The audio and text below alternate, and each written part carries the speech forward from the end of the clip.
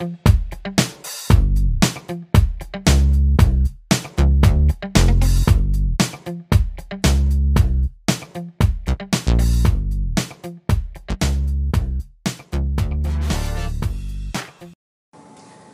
and welcome to Get Real with Ralph. Today we have in our studio Maureen Cashin Bullock. Maureen is an acting coach and the proprietor of Actors Craft Studios, which is downtown Kenosha. And Maureen, over the course of her career, has had the opportunity to work with some actors that have launched some pretty successful careers. She attributes this not only to her work ethic, but to some of the acting techniques that she has learned and passed along. So it is a treasure to have her with us today. Maureen, welcome. Thank you, Ralph. And thank you. Tell us, first of all, how did you get started coaching actors? Well, in 1987, I was living in Los Angeles, and I read this book called What Color is Your Parachute? And the book helps people find a career that they're passionate about. Sure. And over the course of this book, anyway, we have to do the projects in it. It takes a lot of work. But anyway, one of the questions it asked in the book was, who has the job you want? And I thought, my acting coach has the job I want.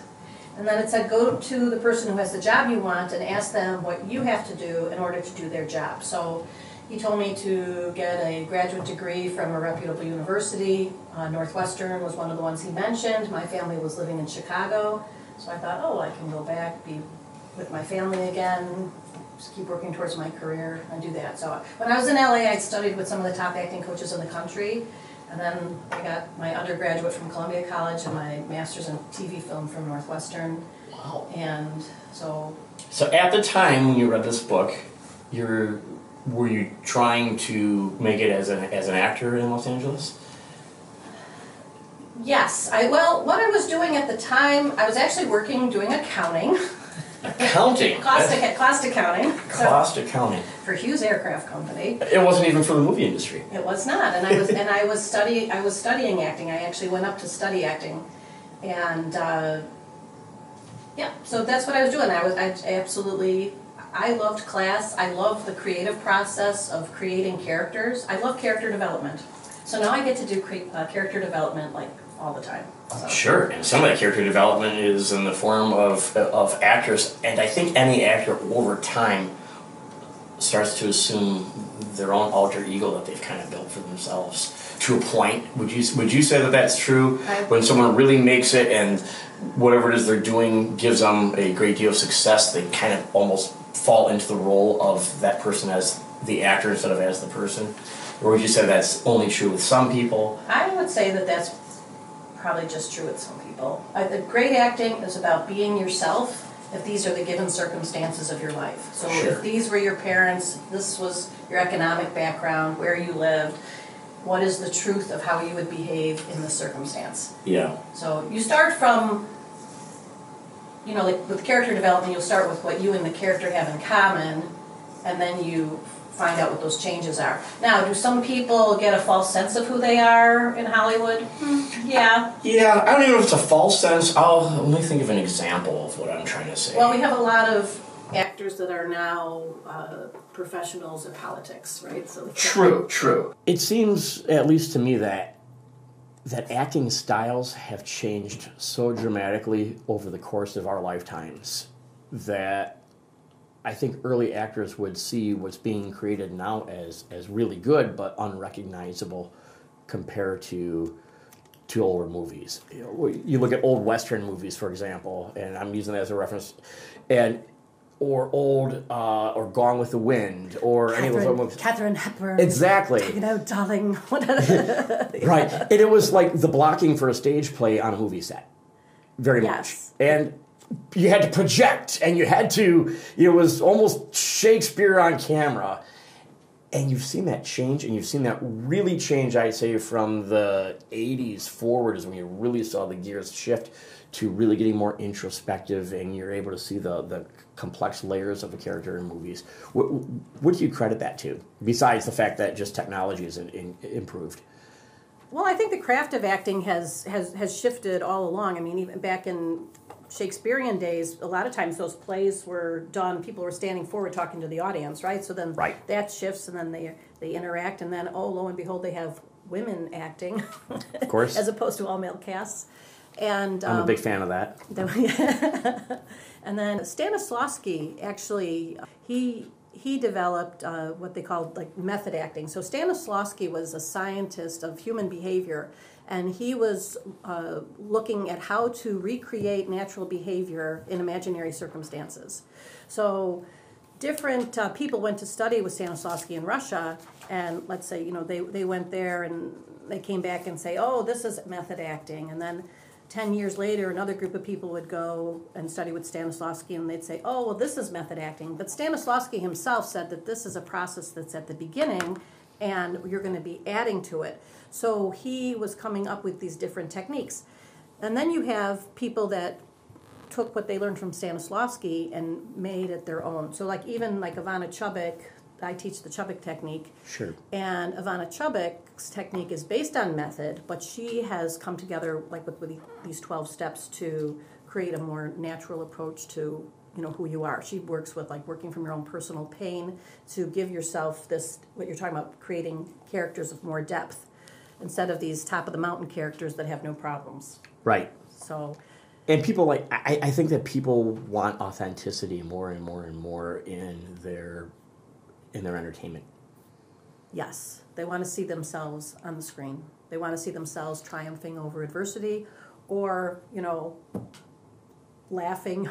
Yeah, absolutely. Laughing through the pain or whatever, you know, with that, yeah. So on a cold, rainy day, nowhere to go, and Maureen has nothing to do but watch a movie she's already seen before 1,000,000 times, or at least 100 times. What are you going to put on? Okay, I have very simple tastes, all right? So movies that I do not get tired of seeing over and over again, I'd say Forrest Gump. Okay. I enjoy Forrest Gump. Tom Hanks does a great job. It's a great story. I love that it keeps putting things back into history, right? Tom Hanks is a great actor, too. I know I'm not a smart man, but I know what love is. That's right. And he was... That's probably my favorite line of the whole movie. That sums up his entire character. Yes. He knows what he wants. Yes. He's not. He knows he's not brilliant, but being present was more important to him than anything else. And I always said that is the ultimate movie about being present. Yeah, show up. Just showing up. 90% of life, and you know what? That is a life lesson. 90% of life is just showing up for it. When I talk to my actors, I said, you know what? You can sit around waiting for people to hire you, or you can make the magic happen. Create your own projects. So, yeah. I have a Facebook group called Actors in Wisconsin. It's got about 3,500 people on it. And it's got 3,501 after this show. Okay. But what it is, I started it back in 2009 because I have actors, and an actor might not be ready to go to an agent right away, but you need to start building that reel and creating a resume so that people will look at you. So I started Actors in Wisconsin, connecting filmmakers. This was back when we had film incentives in the state of Wisconsin. So we don't have those anymore, but connecting these filmmakers with actors, and now it's become like this great resource. So we have some like student filmmakers, universities are recommending it to their film students. So now you have anywhere from film students to people that are actually working with SAG actors that are looking for actors, and then we have actors from beginning actors to seasoned actors with decades of experience, and they're making this connection. Sure. And they're creating their own opportunities. The world is getting flatter with all the technology. The internet has changed how you can go after creating your career. I mean, as you know, with what you're doing. That's why we're here, exactly. Right. I'm a big fan of a public speaker and marketing consultant, Gary Vaynerchuk. I don't know if you've heard of Gary V or not. And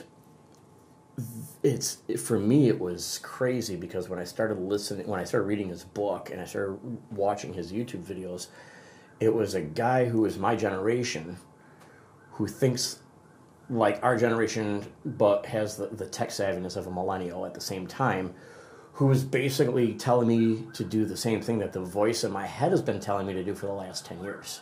But here's another person saying it. And so, yeah, I took both feet and just jumped into creating creative content, not just for the sake of, originally for the sake of marketing my real estate business. Yeah. But then this is something I've always had a passion for, and I realized, wow, there's an outlet for it. You don't have to wait. Yeah, right. And you see this now. You see people becoming famous, but not in the traditional sense of famous. They're becoming famous through Instagram or YouTube or Facebook, or we just interviewed 2 guys yesterday that became famous through LinkedIn of all places. And they are absolutely killing it, making a living, doing what they have a passion for, independent of the film industry. And that's exciting. And the film industry is changing, because now you can be a filmmaker, but you can have your own channel, and you can be putting your projects up, and now you have people in Hollywood that can be looking at you and thinking, oh, you know what, they might be worth my dime. Sure.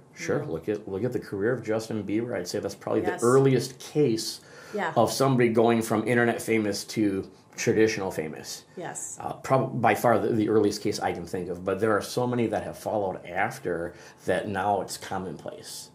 And you can just blow the doors right off if your content is good. And that's the thing about YouTube. YouTube is the largest network in television now. And I tell people that, and they go, what do you mean? And I said, well, you used to watch YouTube on your computer, right? Yeah. But people aren't watching YouTube on their computer anymore. They're watching it on, Rick, grab me that remote. They're watching it on this. They're watching it on their television, on their Fire Stick. And they're hitting that button, and they're playing a movie or a show or a podcast or whatever it is right off of YouTube as if it's on television. If I understood how, I need to get my teenager to show me how to Absolutely. operate. I know I have that capability Absolutely. on my TV. I just don't know how to do it myself. What's crazy about it is you have more people logging in daily and viewing YouTube videos than ABC, NBC, CBS, and Fox combined. I did not know that. So it is now the biggest network in television worldwide, because there are no boundaries. There are no territories. There is no Federal Communications Commission governing what you can and can't say and do and put out there. And in addition to being the biggest network out there, it is the most democratic network out there, because anybody can access any content. That's and right. if your content starts getting accessed to a point that is popular, you'll start getting paid, because YouTube needs the content. Yes. So they're going to pay they're going to reward their best content providers. And now you're seeing that starting to happen on Facebook. You're seeing it start to happen on Instagram. And then you have the Hollywood elites, who some of them are taking notice and pulling people in. But there's still that little air of arrogance. I think that, well, that's just on social media. But I believe that's going to go away in the entertainment industry over the next 5 to 10 years. Yep, it's the David and Goliath, right? So anybody could be a David, right? Yeah, we all know that what David ended up being. Long after he defeated Goliath, he was king for a very long time. Yep. And he was the unlikely king. And this is definitely the case of that. I was at CVS last night, and there's this big display of some cologne, and I called up my 17-year-old, and I said, who is this person? I don't know her. And she's like, oh, she's a YouTuber, and she teaches people how to do makeup. And so now she's got a cologne line.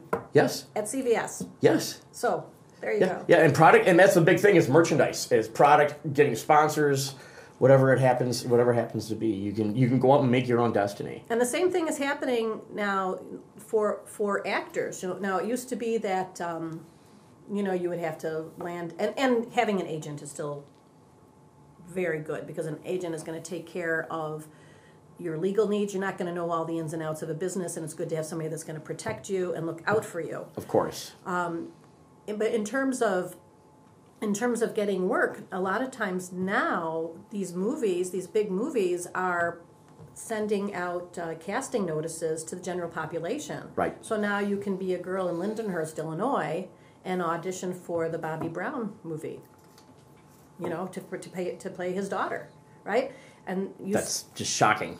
Yeah. Shocking. That before you had to have an agency that let you know when the casting call was. So I have a girl that got a call back on these things. So for these great movies, that Oprah Winfrey did a movie recently too. Oh my gosh. Well, anyway, it was like traveling in time. I forget. Oh, A Wrinkle in Time. A Wrinkle in Time. Based on the book that we all had to read as children. Right. So my student, she auditioned, Sonia Untermeyer, so she auditioned for this. We sent in the audition in the morning. A few hours later we got a call back for A Wrinkle in Time. Sure. Think about how that streamlined the process for them. All they have to do is open up their email, click the link. Right. 20 years ago, you had to send a VHS out with your headshot.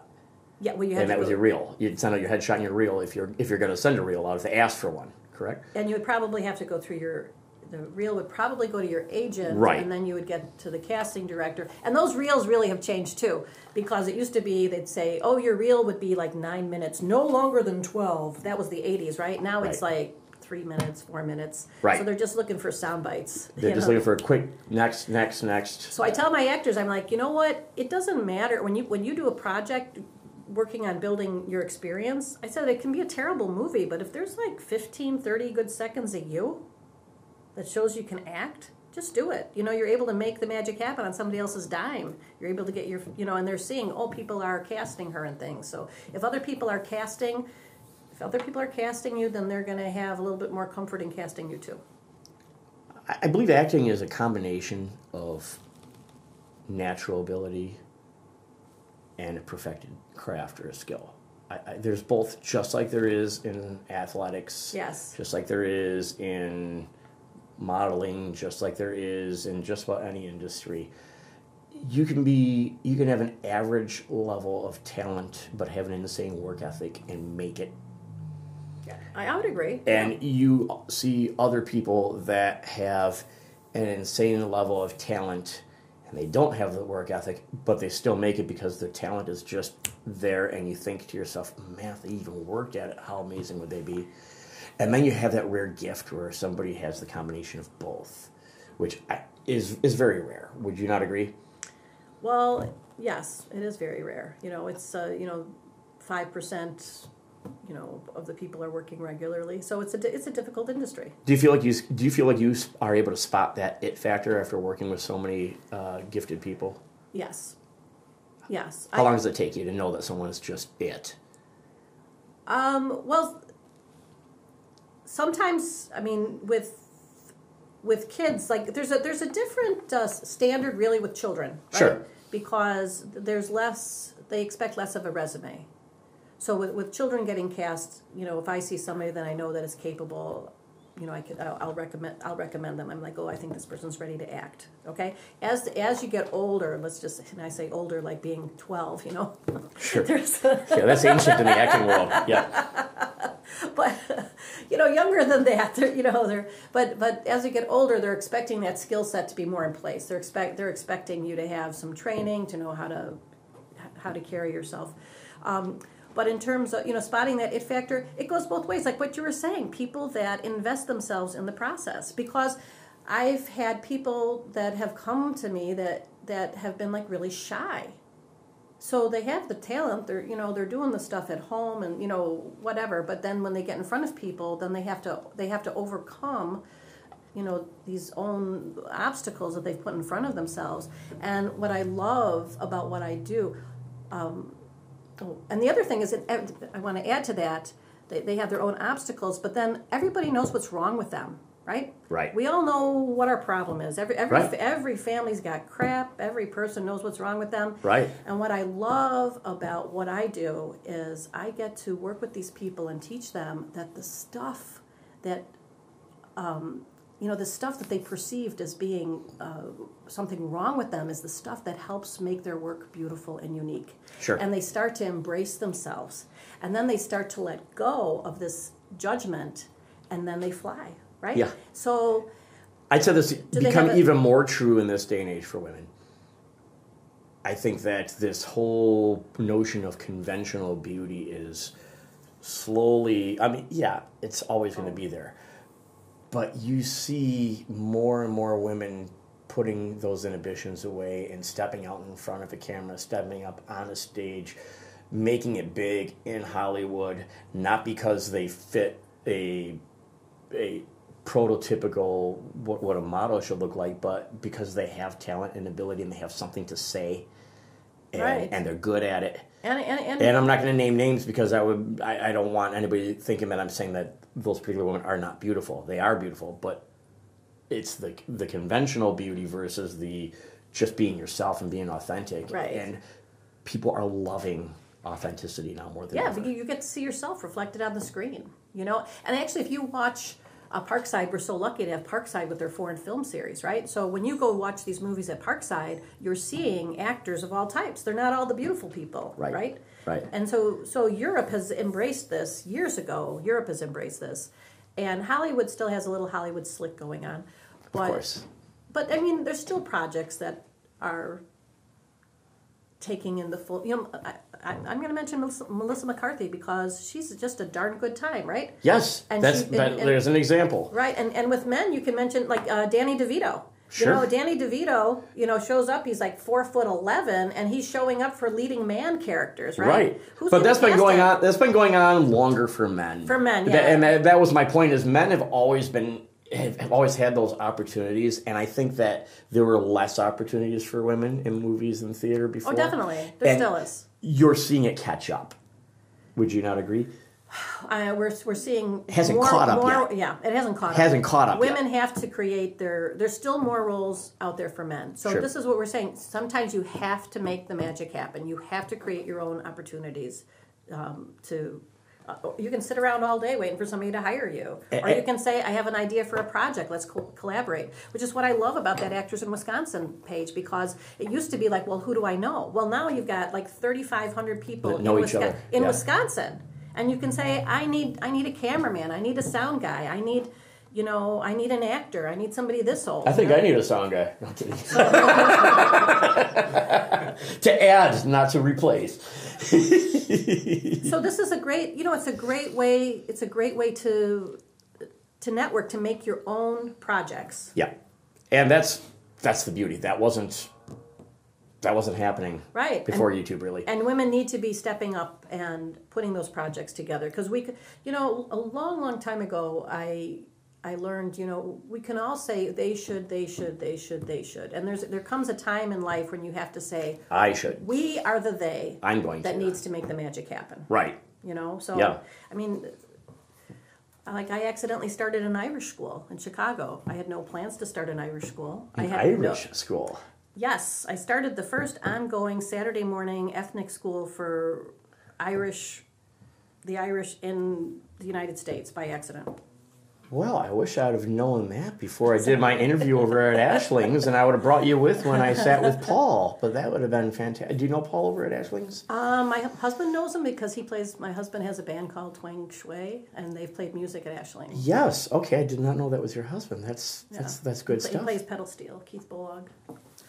We're gonna have a lot of fun together, Maureen. Now that our social circles are colliding like cold fusion going on here. Yeah, but things like that, I was doing a promotional video for the Irish American Heritage Center, and then somebody said, "Oh, we need more young people here," and I said, "Oh, Noel Rice had an idea for a school on Saturday," and so the president of the board of directors at the Heritage Center said, "Great, put together a proposal and pitch it to the board." So I just thought I was going to like produce it, because I produce and direct things. I thought, I was just going to produce it, and then somebody else was going to take it over. And I ended up being the founding director for this program, and I was there for 4 years. And I think that was what gave me the courage to start my own studio, because I had created the successful program on somebody else's dime for Irish School. And so I stepped down from that in 2004, and then in April 2005, I started Actors Craft. And it's been a success. You've coached some actors that have gone on to do some fantastic things. Yeah. Let's talk about a couple of examples of them. I would say probably the most notable is Paris, right? Yeah, Paris Burrell. So she's a little girl from Germantown, Wisconsin.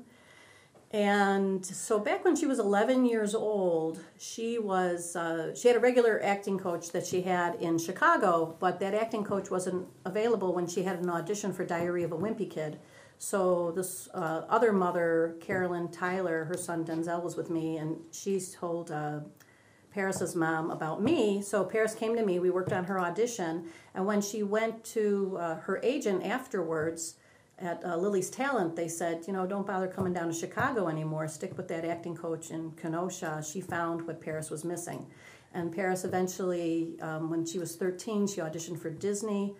And initially, she was part of the cast of, they had two casts going for Girl Meets World, a 9-year-old cast and a 13-year-old cast. She was part of the 13-year-old cast. And so they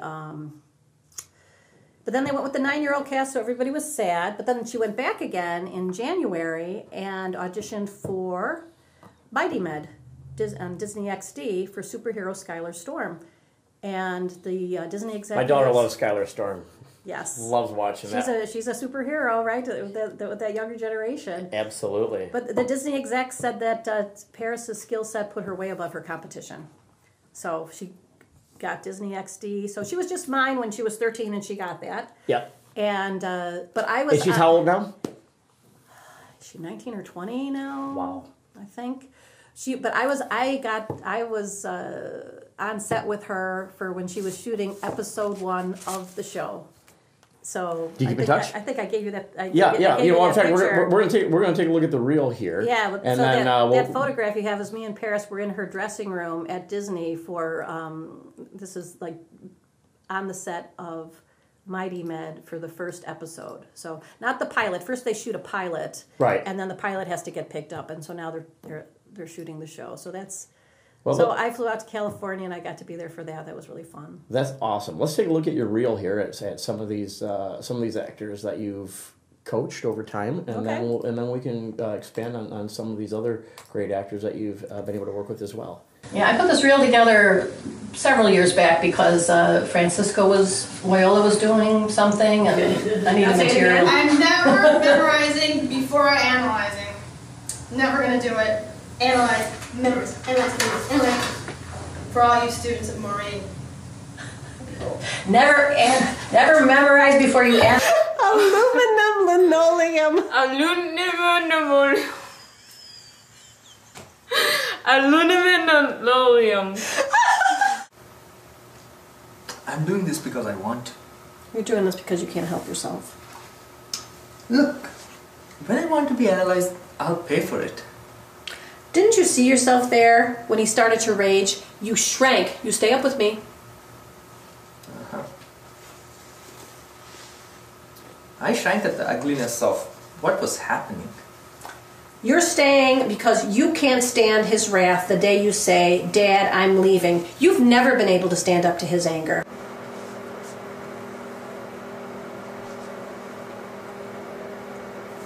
Are you going to take care of it? What? While we're talking? Yeah, absolutely. Okay, so and I can pause it whenever you. Yeah, so this is Sid Vallechero. I worked with him. Actually, that previous clip right there was me teaching him how audition technique, because he had this audition for a Vince Vaughn film. Uh-huh. And he was a brand new actor at the time. He had done like a one-day workshop with me in Milwaukee, and then he got offered, to this audition for a Vince Vaughn film. So he came to work with me. Well, he didn't even know how to audition. He was that new. Well, after it was over, he was in the director's top 5, and so he was really excited. And I'm like, well, who was the director? He says, Ron Howard. I'm like, great. Ron Howard. You were in Ron Howard's top 5. Richie Cunningham. It was so exciting. That is exciting. But Ron Howard thought that he was too handsome for the role of the geeky computer guy. That's going to be my problem if I start auditioning. I'm too handsome for everything. Handsome. Yeah, I know. What are you going to do? Oh my gosh, she was so cute even at 11. Isn't Such she a cute little cute? kid. Yeah. Wow. And I'm with, what's your agency?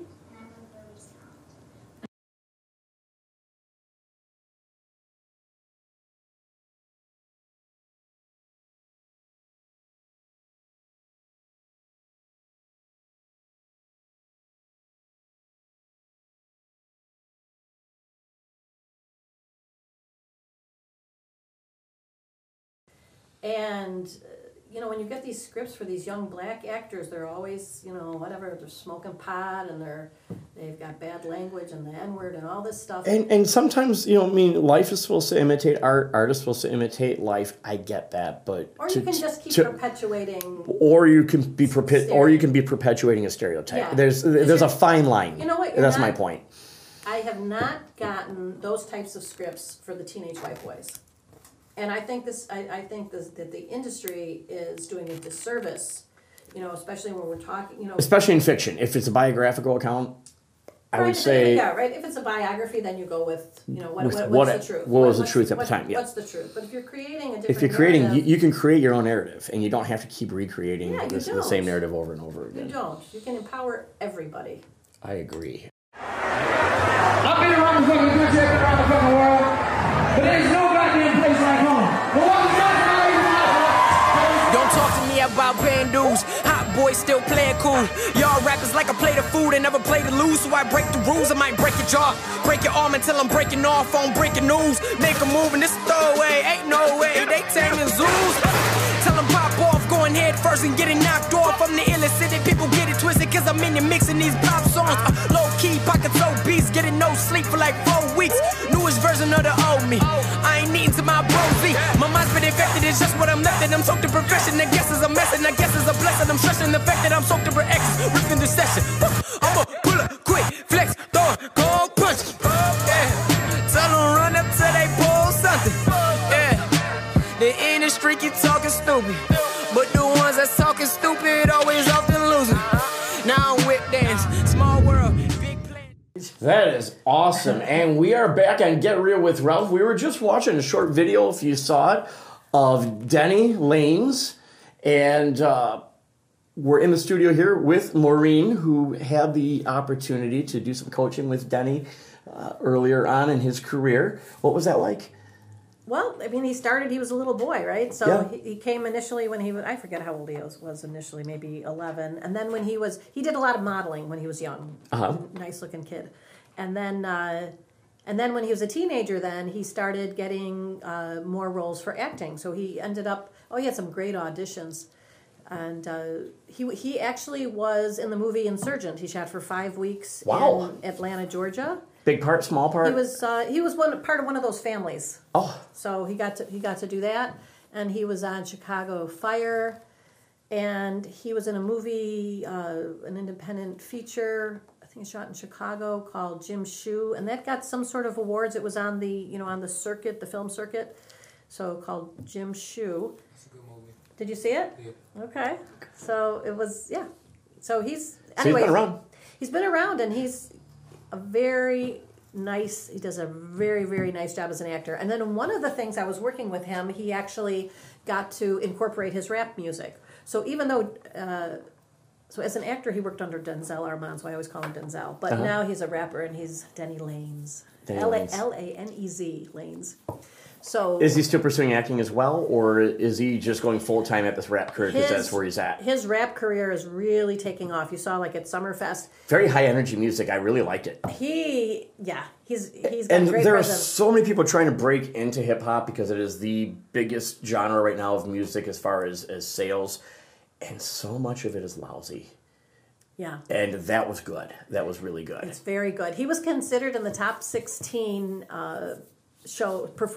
performers at Summerfest in 2018, and so there's like 600 different acts that were on stage. I don't know who's laying down his beats for him and doing all that, if it's him or if he has a particular DJ that's doing it with him, but if that's how all of his stuff sounds, it's going to continue to take off. Even when he was a young boy, so he'd be working on his audition, right? But then he'd been I'd be chatting with his ma because we're friends, and we became friends through this process. And Denny's writing notes, he's writing out these lyrics and things and practicing them, and so rap was always, I think, his main passion. Yeah. But he was a very talented actor as well, Awesome. So, and he's a nice kid. Well, we just talked to his mom right before we did this so that we could work on securing permission to actually air his little 1-minute trailer on our show. So hopefully I get to meet him someday because he sounds like a very interesting guy. Yeah, he is and that's now with him. I only worked with him on a short piece for rap music. He had an audition that included one of the characters was a rap musician, so we worked on that with him. Anyway, I've also worked with dealing with music, people in the music industry, right? When you have to create that stage presence, that's another thing. Some of these techniques, body language and blocking is all part of acting. Creating that energy. How do you use your body to create more energy? How do you fill the space with your presence? You know, that's part of the techniques that I taught. I went to see James Earl Jones on Broadway years ago when he was in Fences. And we were in a 2,200 seat theater. And James Earl Jones, like, filled the space. You know, he was like a force of nature filling the space. He's something. And then I had the opportunity to go backstage to his dressing room. And there he was. He was sitting on the side of the bed with his T-shirt and his pants, and he's putting on his shoes and socks. And he was just like your dad at the end of the day, a hard day of work, putting on shoes and socks. And he was not being a force of nature. He was being a working guy at the end of a hard day and talking. And what impressed me at the time, I'm like, wow, he knows how to use his instrument to fill. He doesn't go around in life being a force of nature, filling up the place, right? Right. He's just a guy that's using his instrument effectively to create, to create these characters and to create this presence. So as actors, we can empower our presence, with similarly to that story. And this is what Denzel is doing. They said that the act that came on him, came on after him, who was supposed to be sort of like the headliner, that it fizzled. The second act kind of was like a downward turn after seeing Denzel, who was not considered the headliner that the following act was. That's a failure on the part of the main act. That's what that is. Because if you have somebody who can get a crowd going that well, you should be able to take it over the top to the next level. I'm going to say it's because of Denzel's skill set, not so much the failure of the main act, but that Denzel's skill set puts him above his competition. That's what's happening. Sure. And his mom, Carolyn, was talking about that part where he goes over the crowd, right? Yeah. She's like, so she's watching her son, was he like 21 years old? Body surfing over the crowd. She watched him leaving the stage. She said, hoping that everybody's going to give him the love and put him back where he belongs. She said she nearly had heart failure. She's like, well, they had to hold me up. Oh, to be a mother of a successful son, So absolutely. And now he's traveling. The week before Summerfest, he was actually in France playing to crowds, 15,000 people in France, and he had a music video called "Purple Flower." That he did with another guy, J.R.E. Riley. I actually don't know how to say J.R.E., but anyway, and it went to #1 in Paris, France. It was on the charts, and his music.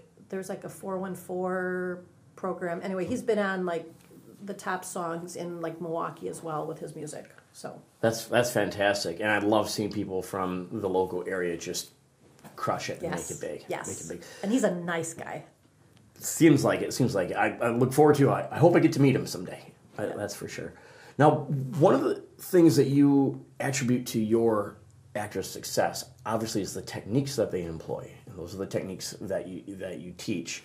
So I wanted to get into that a little bit and have you give us like a rundown on the basics of the techniques that you're teaching somebody who is new to the field of acting, doesn't have a specific technique. So I teach what I like to think is the best of the best. So I was fortunate that I got to study with some of the top acting coaches in the country, and I bring that caliber of training here. So one of the things I work on is the Chubbuck technique. I'm the only, show your camera here. Yep. The power of the actor. Got it. Discover the power of the actor. And written by a woman, Ivana Chubbuck. And she is, like, her book now has been published like in 11 countries. And I studied with her, so I got certified by Ivana to teach her technique. And this will take anything you've ever learned about acting to the next level. She talks to you about, harnessing even your personal pain and using that to fuel your win. And when you see this in practice, it is so passionate. It's so rich. Like when I went to study with Ivana, I was watching these scenes and I'm like, oh, they're really good. And then I saw Ivana make them exceptional. And this idea of, like I was always taught, pursue your objective, but this going for the win, in spite of these obstacles that you have to overcome, this really creates a much, and harnessing your own personal pain. Like I was talking to you about how these people, everybody knows what's wrong with them, But when you see like the stuff that you thought that was wrong with you, and you can use it to create this beautiful art, it's so exciting. It's so exciting to watch the process. So I love Ivana Chubbuck. And, Well, in a nutshell, Chubbuck how do you break that Chubbuck technique down? She's got it broken down for you, pal. Gotcha. Step by step. Step 1 by through step. 12. 12 steps. That seems to be a thing with actors, 12-step programs. Huh?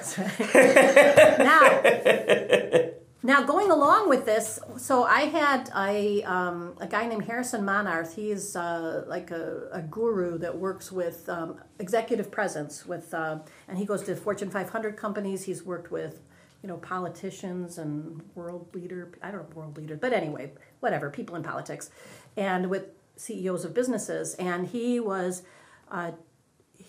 leading a program at a local Fortune 500 company, and he thought some of these people could benefit from improvisation skills. So he got online, and he didn't even know Kenosha was next to, Racine, and but what he saw was that I taught the Chubbuck technique, and he's out of New York. So the Chubbuck technique means, almost nothing in Kenosha, Wisconsin. But when you're in New York or Los Angeles and you're part of this industry, you understand, this Right. is like a really powerful technique. This is the standard. Actor. Well, it's not the standard. It's the cut above. Got So the actors that have used the Chubbuck technique have won Academy Awards and Golden Globes and have been, Tony Awards. So you have an entire class that breaks down the Chubbuck technique just in and of itself? pretty much and I incorporate the Chubbuck technique in all of my classes, really, because I love the fact that there's 12 steps. It's, you want to cut, like for me, I like to know how do you cover your bases, so, tool number 1, overall objective, what do I want from life more than anything? Tool number 2, scene objective, what do I need from you in this scene? What do I need back from you? Tool number 3, obstacles, what's the obstacles I have to deal with for my character and from life? What do I pull, what's the crap that I pull up from my own life? What's the crap that the character's going through? Tool number 4, who am I talking to, right? I meet you for the first time today, and now you're my husband. Right.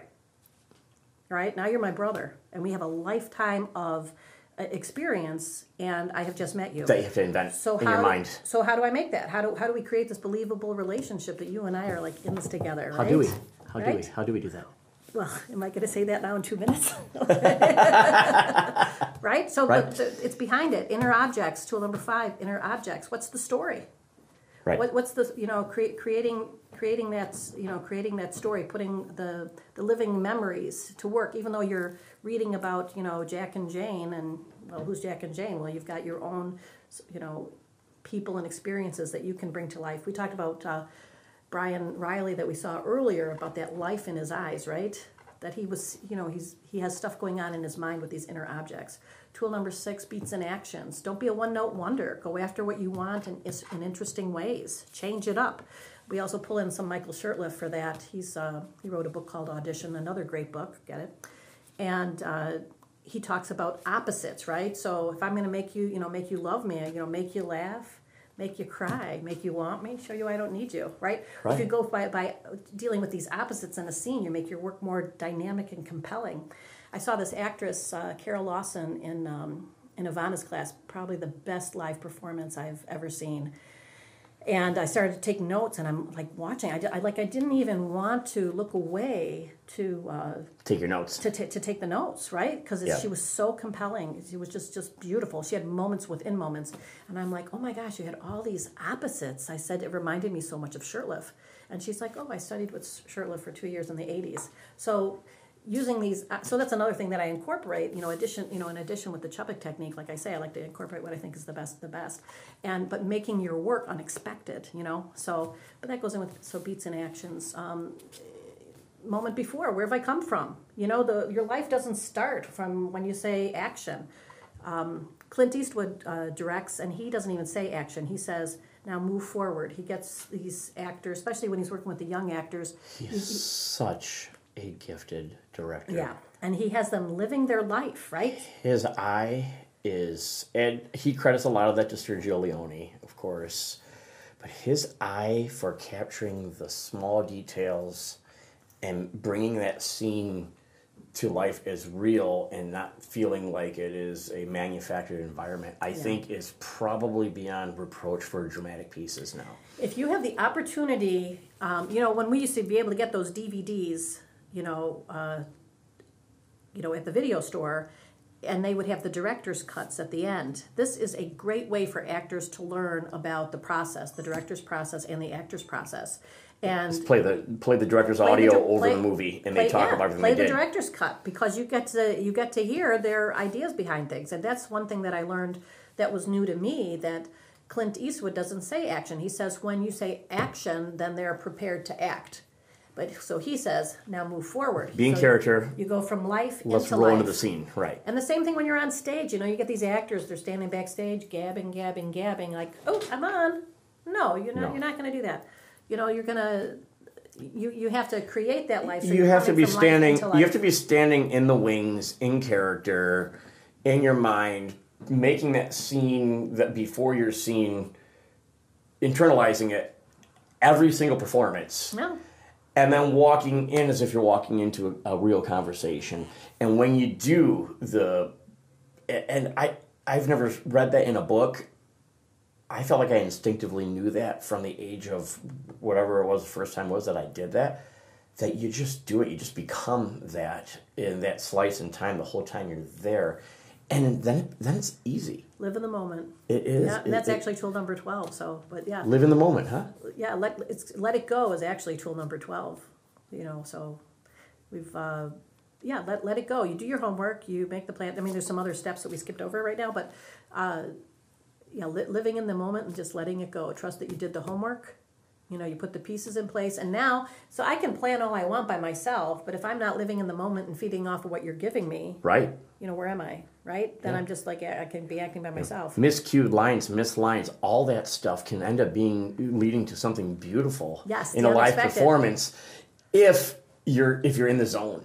Yes. And I remember working with people that were taking more of an academic approach, and they just happened to be in a play, as opposed to people who this was their passion, and they would get really pissed off when somebody forgot a line because it would throw them off. And I remember just feeding people their lines through the dialogue, and getting back on is so much more. It's fun.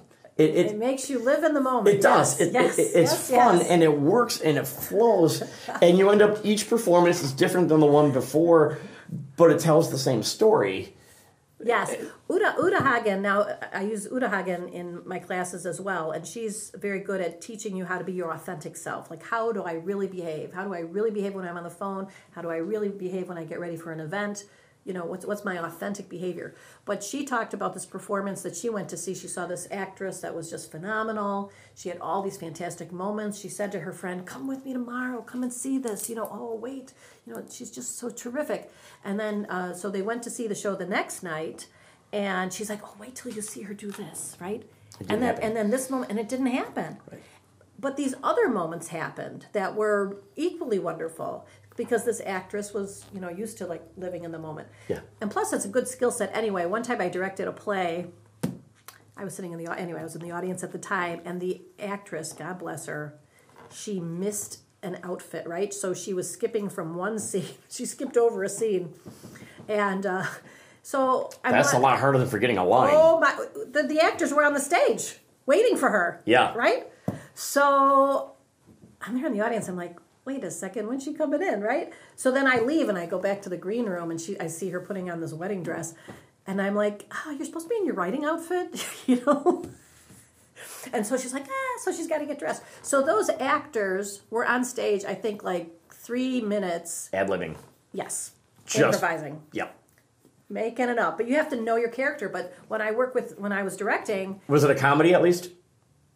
No, I'd say it was an Irish drama, the Colleen Bawn. So that was the name of the play. I mean, if it was like a Commedia dell'arte type film, it'd have been easy, because you just it would have everything. Yeah. So they had these deep conversations. But when I worked with the actors, I worked with them on their character development, the script analysis. So they know who their characters are. So if you know who you are, you can continue the conversation as long as you need. Yeah, and if you give yourself doings, tool number 9, doings. give yourself something to do, because now when you go up on a line or something happens, you have like real business. So the audience might not even know that you're missing something, and you're really waiting for that entrance to happen. Right, so, right. That's the way it should be. I'm going to grab this and look at it for a minute here. The Power of the Actor, the Chubbuck Technique by Ivana Chubbuck. Yeah, so this guy, Harrison Monarth, anyway, he, had me work with these executives. Well, when they came to me for the, so he contacted me because I taught the Chubbuck Technique. But when the actors came to me, they didn't want to do improv. What they wanted to do was become better public speakers. So I thought, well, if he contacted me because of the Chubbuck Technique, I'm like, why don't I take the Chubbuck Technique and incorporate these strategies used by Fortune 500 companies for public speaking and executive presence with these techniques used by Academy Award-winning actors, and create something new. So I created this new program, and it actually was instantly successful. And these executives knew that they were the guinea pigs for it, but it went great. I mean, it was just as powerful for them as it was for my actors. And so it was really beautiful. And then they brought me back to work with their teams. So I got to work with, teams at their companies. And so then that's how I started doing Fortune 500 companies, which was like right off the bat. Teaching this technique was like, it was awesome. Sure. So it's empower. So I created this program. My daughter was 15 at the time, and I'm like, oh, what am I going to call it? So my daughter Teresa, she named it. I'm like, it's dynamic. It's for executives. I want this, that. She's like, why don't you call it the Dynamic Executive? I'm like, oh, what a great name. Perfect. Right? Yeah. So that's what it encompasses everything. Connect, relate, inspire. How often do you run that class? I've got one going now. So it depends. So sometimes I work with businesses on location. Right? Okay. And then sometimes businesses have a small office, so then they come. Now that I have my own building. Yeah. Right. And it's a great location. You got a little mini studio in there that works well. Yeah, I got a little like a small studio, and lots of natural light. It turns into a 50-seat theater, just a tiny little thing, but to create my own programs there. But so businesses are able to bring their actors. Not their actors, but their employees, to my space too, if they just have a small space, or I can go on location. So, and that's one portion that I'm hoping to grow that. I just got a new website. I don't know if you ever, anyway, I made my own website. And, actually, initially, a local guy, Tony Landa, created my original website, and it was great because I ended up like, first page when you type in acting classes Wisconsin, Actors Craft was on the first page. I imagine. This is all Tony Landa, God bless him. Now he's living in New York, New Jersey, and he did a great job. So then I had to remake the website after a few years because things get dated, and then I did it. So then it, kind of looked like the owner of the business did it. I mean, it was fine, right? But when you look at what does the competition have? They've got all the bells and whistles. So anyway, the bottom line is I have a new website that looks like it has the bells and whistles. So now when you're really pursuing, like right now I got the Fortune 500 with those companies with by word of mouth, Yeah, so, the format now that everybody seems to be going to is a vlog format when you do your website. And so it's set up on a WordPress. Yeah, mine's on WordPress, yeah. And what you do is you take every single post and you embed video in it, and you use video to tell your story more than you do text and pictures. Because one of the things that I've learned over the last year is that by next year, and they started predicting this a few years ago, and it's on par, by next year, they predict that 80% of all content being consumed on the internet is video content. People are no longer looking at pictures and reading words, because people are accessing the internet from their phones and from their televisions and not from their computers as much. Right. And if you're looking at a phone, nobody wants to look at microscopic words, so they hit play and they watch the video, which is good news for you because of the field that you're in. You can really crush it, but that means it's constant creation of content. Yes. Which is where we ended up here today doing this, as I started realizing I needed to create content. And I didn't want all my content to be like how to buy a house, how to sell a house, 10 stupid things buyers do in buying a house. I do that. But I said, now I can chase the things I'm actually interested in as well and just put it out there. Right. Yeah. And the nice thing about what you're doing, too, is providing a service. They talk about when you're, who's your end user? And when I was watching, like, 262 Eats, well, what are you doing, right? I love that, when you're opening with the, as a realtor, I get to check out all these places. But what you're really doing is creating that community in Kenosha, right? So when people are moving here, they're like, well, what is Kenosha, right? Right. So we Okaba's has done this like Life Balance Kenosha, which is a really nice Yes. website that they're doing, Yes. connecting people to the community. Yep. But you're also doing that with the restaurants, and so that people say, oh look, look, we've got La Fagata, we've got the Mexican restaurants, we've got the Thai, or Chinese restaurants. Now I want you to go see Basil Walk.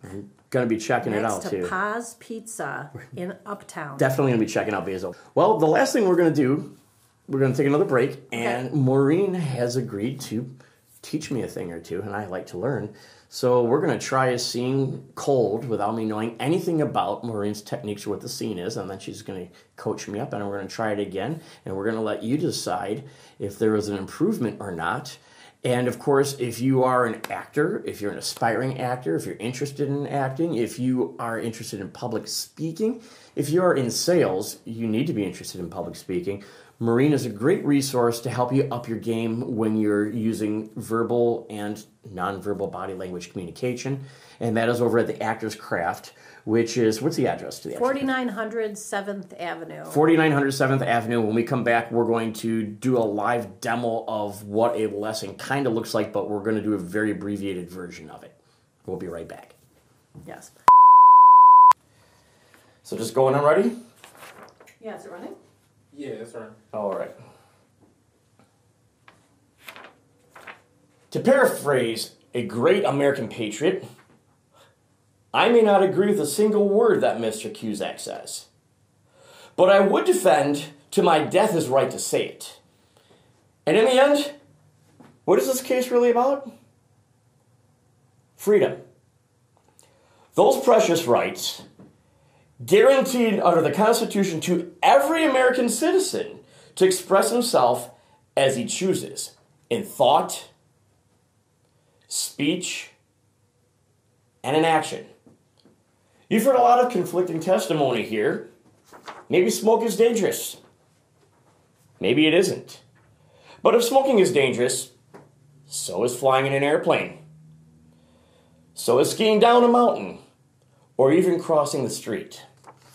All of us every day measure risks, and we make choices. That's exactly what Mr. O'Brien did. Only now, he's asking to have it both ways. He wants the freedom to do what he wants, but he wants someone else to take the responsibility if he doesn't like the outcome. As much compassion as we may feel for Mr. O'Brien, that does not entitle him to seek out scapegoats and financial windfalls. Ladies and gentlemen, in the furtherance of your oath as jurors, I ask you to set aside your emotions and draw that important distinction. Thank you. You really did a nice job of picking up on the materials. You only had it for a short while to look it over, and yet you remembered a lot of the details. So that was very, very good. So one of the things that we can tackle right now is this Haber phrase technique on how to handle a script. Okay. Now, one of the things you'll notice that on the script, I have underlined some things. Okay. So the Haber phrase technique is pretty simple, actually. If we look on the other side, I've written this out for you. The Haber phrase technique it's really, really 3 steps. The first step is your eyes are up for the opening phrase in the beginning of each new unit. Sure. And you're going to come from a thought. Margie Haber says, I say come from a thought and an action. Just Sure. makes you more compelling. The same as if you're speaking action, from the heart. And the action can be something else. I mean, it can be a simple turn, and your action can be put your glasses on or take your glasses off. Or if you're watching these lawyer shows, they're always buttoning and unbuttoning that jacket, right? Mm-hmm. Of course. So you come from a thought and an action. Tie. Then your eyes can go back down on the page for the next group of phrases, and then your eyes come back up to connect with the person with whom you're speaking. So this is a landing. So it's just like a touch point to say, I'm in communication with you. Here we are together. Okay? Okay. And then the third tool is your eyes are up at the end of each unit for the resolution. Okay. So this is when you're changing tactics. So earlier I talked about, if we're going to make you love me, if that was my goal. So make you if make you laugh is my first tactic. So this would be like your beats in action. So if make you laugh was my first tactic, and I'm finishing up, like, did it work? Yeah. Did I make you laugh? Did I get you? Right. All right, now let me try the next thing, which is make you cry. Now I'm going to come to make you cry. Right. I'm starting from a new thought and a new action, and now my objective now is to make you cry. At the end of that, my eyes are up at the end. Okay, is he crying or You're not? crying. I either won or I didn't. Right. You know? So you're looking up, Now I'm gonna go- stating the objective in your mind, making your statement, whatever it is you're saying, Right. looking down if you have to, and then looking back up for. What's the word I'm at the looking end will for? be the resolution. Yeah, So, you're looking for what's the word I'm looking for? You're looking for confirmation that you completed confirmation that that you objective. completed, right? Yeah. Yes, Okay. that you completed your intention. Okay. Right? Before you move on to the next scene. Okay? Okay. So those are the three. Very simple. Eyes are up at the beginning. Then you can look Eyes away. are your eyes are up at the end. Mm-hmm. You know that. Now your eyes are up for any key phrases. So if there's a product name, or you're saying something important about your company's mission statement, or the name of a company, if it's not said a lot, your eyes You would look be, up for that. Your eyes would be up for that. Now, if it's an audition piece and you've got a camera, your camera is the audience, correct? You look right at the camera for those pieces, or should you look offset? So, in this case, you're speaking to A jury. So you're talking to 12 people.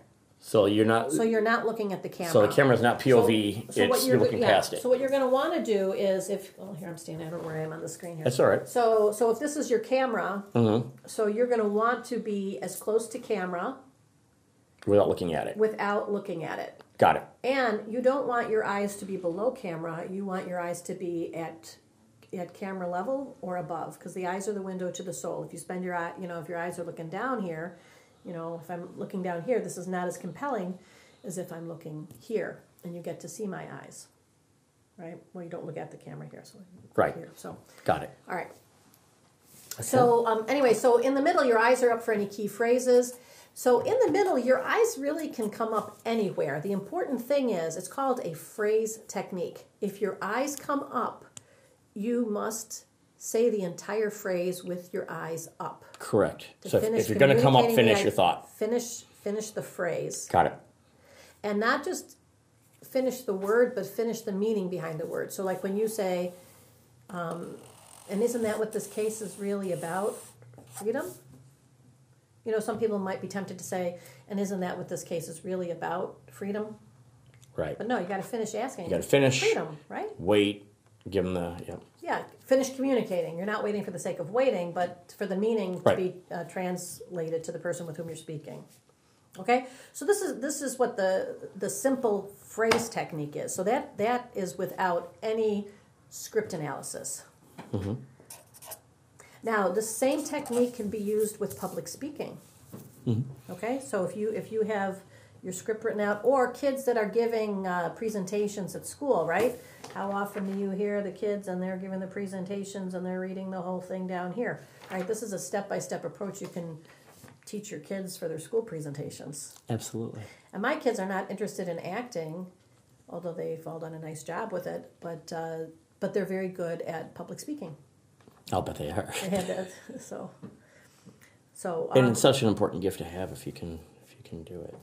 So this Haber phrase technique helps you take the fear out of cold reading. Some people say, "Oh, you got to memorize your script." No, you don't have to memorize your script. You have to memorize key phrases within your script and be able to look back at and reference them. You've got 50 people doing the same material, so your job is to bring yourself to this material.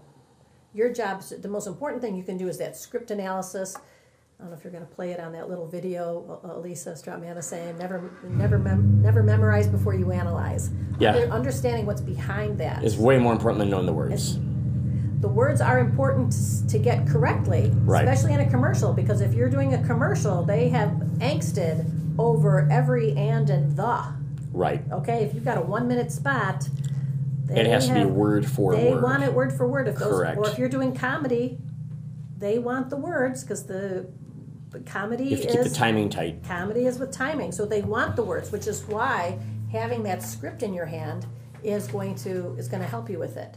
Now, speaking about having that script in your hand, there's a way. Can I stand and still be in frame? Absolutely. He can follow you. Yeah, we can. Am I going to be here?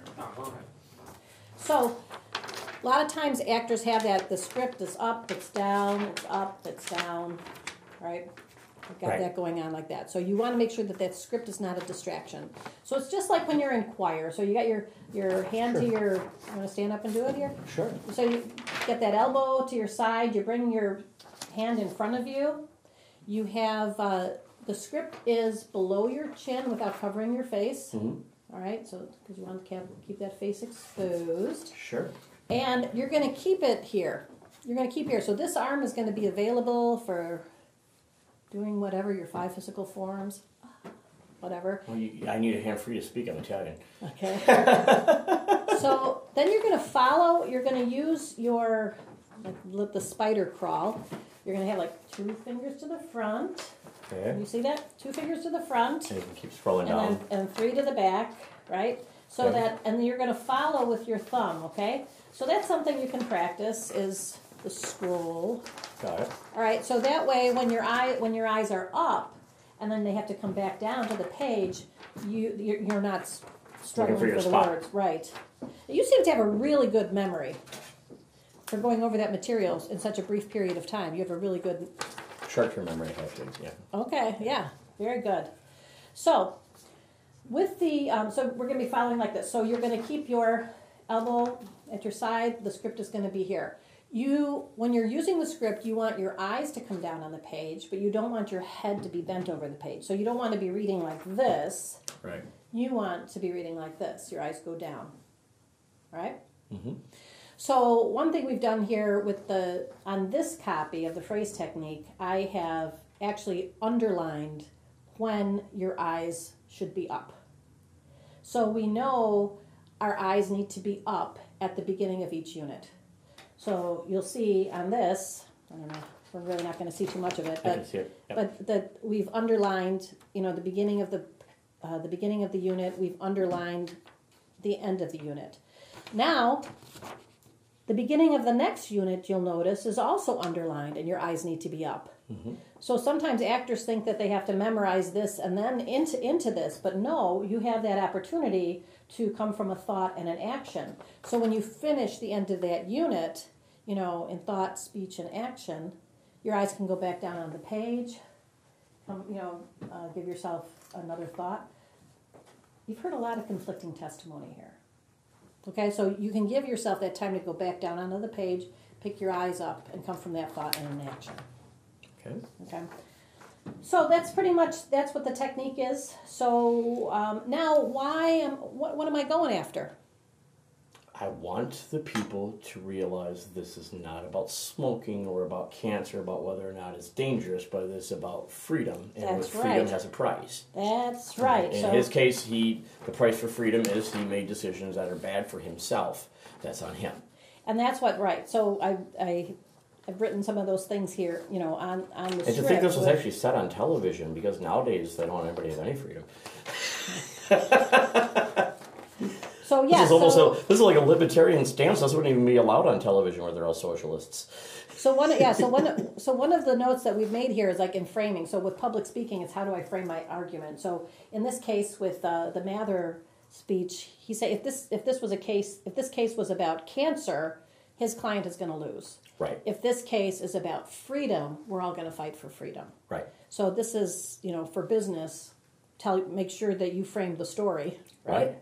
And in the case of acting, let's see what you're fighting for. You're not, with acting, you are not, you don't play the plot, you go after what you want, after the need, all right? Mm-hmm. So we're going to say that your scene objective here is to, is to make you fight for freedom. And we'll keep it that simple. I mean, we can divide this up to the different beats and actions, your moment before, all those different, there's 12 steps you can apply to this. Right. But we're just going to worry about, you just had a short time, you're going to go after your scene objective, which is make you fight for freedom. What can I do body language-wise to fill the room more? That's probably an important piece too, right? Okay, well, we can talk about 5 physical forms. I think that when we were watching the video, some of the audition pieces we were doing, I mentioned those triangle forms, right? What you want to do is you want to think about your body in dynamic ways. You want to be physically dynamic, and you want to have vocal variety. All right. So with being physically dynamic, ways to talk about movement might be you have a wall form when you use up a lot of space. You have a pin form when you hold your body in a straight line. You know, you have a triangle form, hands on the hips. You bring you see my actors, I got the elbow brought into the picture, right? You have a round form when you use your body in a round way, and a spiral is when you turn. Triangle gives you the most space, gives you the most presence. Well, I mean, it depends on what you're doing, right? Gotcha. I mean, if you got a big stage, you know. Right. And what you're gonna try to incorporate the 5 physical forms into all your scenes so that your work is physically dynamic. Okay. So when is it going to happen? So the actor plans, the character does.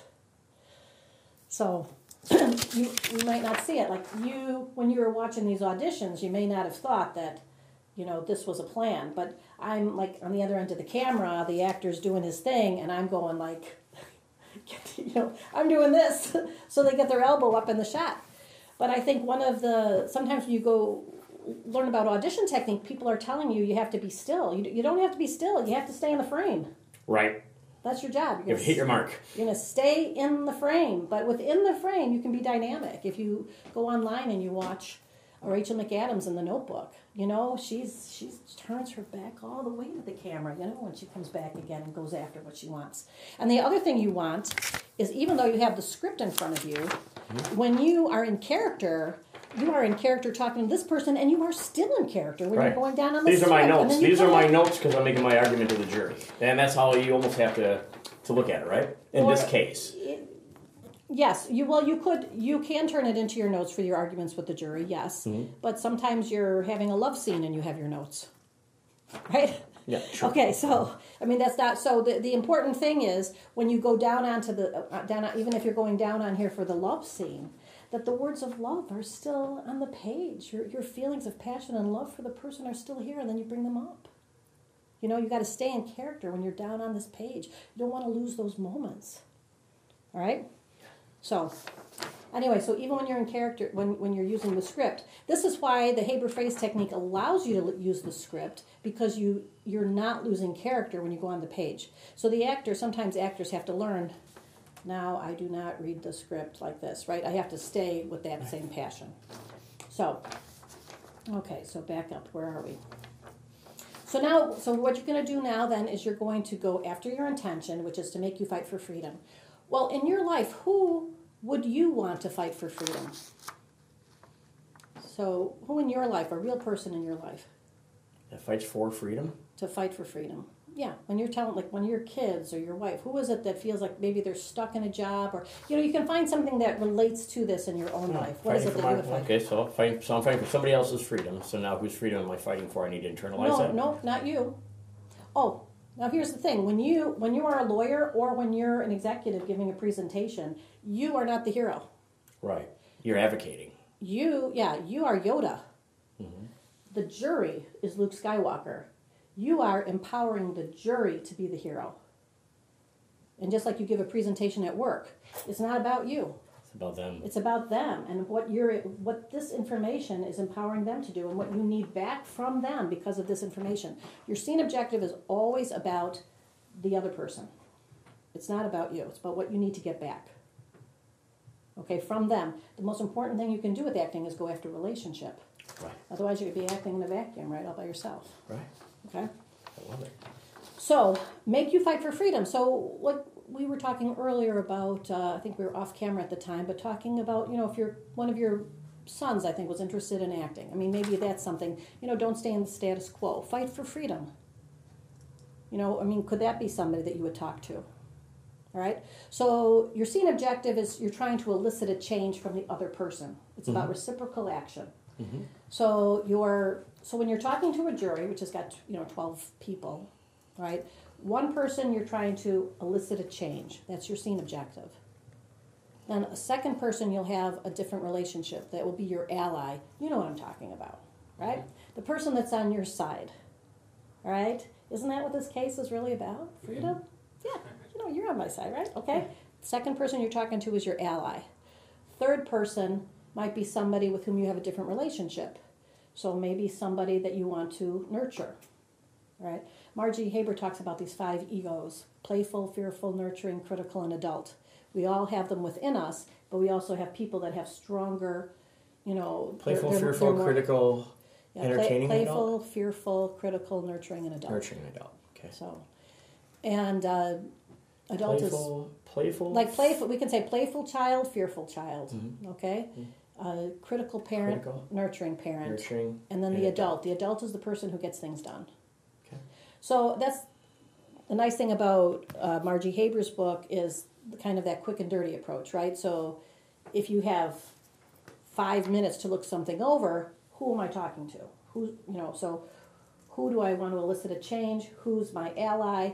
And what's the third relationship? Well, if my ally is this person and my person I'm trying to elicit a change is this person, who's going to be different?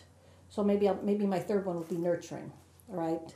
As much compassion as we may feel for Mr. O'Brien. Somebody that I want to nurture, they don't want to necessarily be critical of them. Yeah. Right. So we can have compassion and expect him if we're critical, the plaintiff here will lose. Your client. Yeah, your client, Big Tobacco. And there's a reason. Right. My client's Big Tobacco, but what I'm saying is if we are critical of the plaintiff instead of nurturing toward the plaintiff, then my client's going to lose. If we make it an attack of the guy, instead we're making it about freedom. Well, we do need to attack him in order to win, though.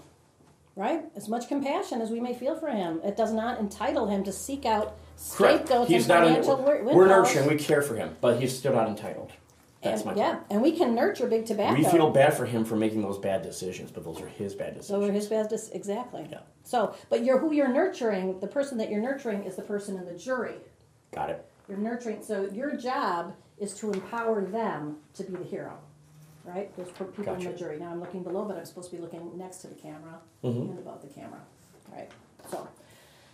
So when you're going to do the phrase technique. So we have on the sheet that you have, I've underlined these phrases, right, just to make it easier. And if you have presentations at home for school or presentations from work, underlining the phrases where you know your eyes are supposed to be up, I find it's very helpful. Now, you don't have to do this. You can be solid in the technique and just kind of automatically do it. But it's a good exercise to go through, especially in the beginning, so you to get used to it. Train your mind.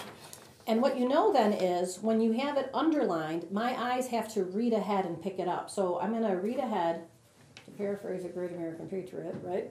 So, and then my eyes come up, and I come from a thought and an action. The action could be like I'm looking at the jury and taking them in and, to paraphrase a great American patriot. Now I can go back for the read. I may not agree with the single word that Mr. Cusack says, but I would defend to my death his right to say it. Right? So you know that you have to read ahead for these underlined sections. Mm-hmm. All right, so right now you're going to fight for freedom. Who's going to be who are you going to be talking to? The jury. No, your child. Who's your kid? Is it your 20-year-old that you're going to be make you fight for freedom? Somebody from your own true life that you're going to be visualizing? Because right now you're looking at the camera. I'm going to be making that person fight for freedom? Yep. Yeah, my 20-year-old. Okay, so your 20-year-old is there on the jury. And I want him to fight for freedom. Yeah, and of course your eyes are going to be next to the camera, but not below it. Okay, so your 20-year-old is going to be, let's put your 20-year-old... It's right where right now is. Okay, yeah. And now, who's going to be your ally? Who's going to be your support in all this? They're like, yeah, you're right. Yeah, fight for freedom. Who's going to be on your side? Like, who's your BFF? My wife. Your wife. Okay, so your wife is going to be your ally. So you're going to put her there on the jury as well. Okay. Okay, so now you're going to have a third person with whom you have a different relationship. And this is something that you can do anytime you have, if your character is talking to the audience, you'll pick these three people. Okay, third person, The third person somebody with whom you have a different relationship. So you're going to empower your son, make you fight for freedom. You're going to draw strength from my wife. Draw strength from your wife. You're on my side. And now somebody else. Let's say somebody that you have to nurture. Who would be somebody in your life that you would nurture? Maybe do you have a daughter that's young that needs maybe a daughter that you could choose? Sure. Okay. So I'm empowering my son. Make you fight for freedom. Making him fight. I'm empowering him to fight for freedom, drawing support from my wife, and I'm nurturing my Nurturing daughter. your daughter to make the right choice. Yeah, honey, we can have compassion for somebody, but still hold them accountable. Right? You can do that, honey. Okay? So now you're visualizing real people, but really all you have here is the camera. Got it. Your casting person could just be sitting over there reading, well, now you're doing a monologue, but yeah, I love you. When can we be together again? Whatever. So you as the actor have to create something else. Right. Even if they're feeding lines. Right. Yeah, or if they're feeding it to you like that, you got to win them more, right? You got to go after that love, right? Right. So, okay. All right. So, now, when you say the line, not only do you say the end of the word, but you keep your eyes up till the meaning behind the word happens, right? So you're going to say, and isn't that what this case is really about? Freedom. Isn't that what this case is really about? Freedom? Freedom, yeah. Those precious rights guaranteed under the Constitution. Okay?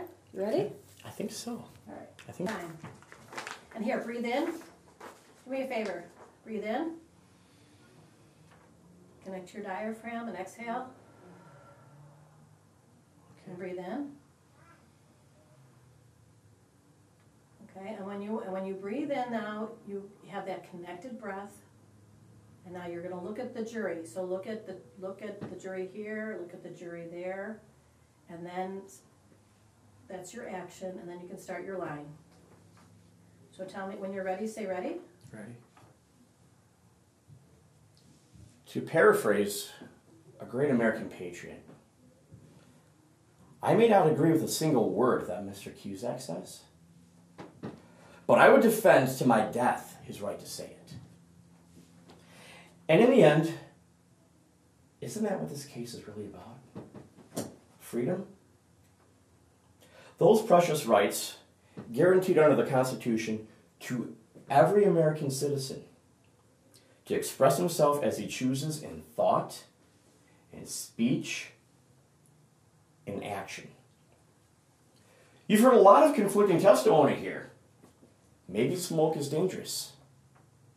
Maybe it isn't. But if smoking is dangerous, so is flying in an airplane, or skiing down a mountain, or even crossing a street. All of us every day measure risks and make choices. That's exactly what Mr. O'Brien did. Only now, he's asking to have it both ways. He wants the freedom to do what he wants, but he wants someone else to take responsibility if he doesn't like the outcome. As much compassion as we may feel for Mr. O'Brien, that does not entitle him to seek out scapegoats or financial windfall. Ladies and gentlemen, in the furtherance of your oath as jurors, I ask you to set aside your emotions and draw that important distinction. Thank you. Okay. Much better. So what happened with you? What happened this time around that was different from the first time, the second time that you did it? I didn't lose my place and get freaked out, and I didn't let the emotions run away. Okay. And I was able to focus on what you're talking about, and you giving me where to look helped me a lot. Okay, so because we have to be specific about which person we're looking at, right? If we're going to be looking, just like with public speaking, if I were to just be talking to people and looking like this, I'm really not communicating an idea. You've got to pick a person out. I'm going to be talking to this person, I'm going to be talking to that person, I'm going to be talking to that person. Do you know who was really, really good at public speaking, and I found out, made me feel like I was the only person in the room, and there was probably 300 people in the room? Who? George W. Bush. Let me tell you a story about him.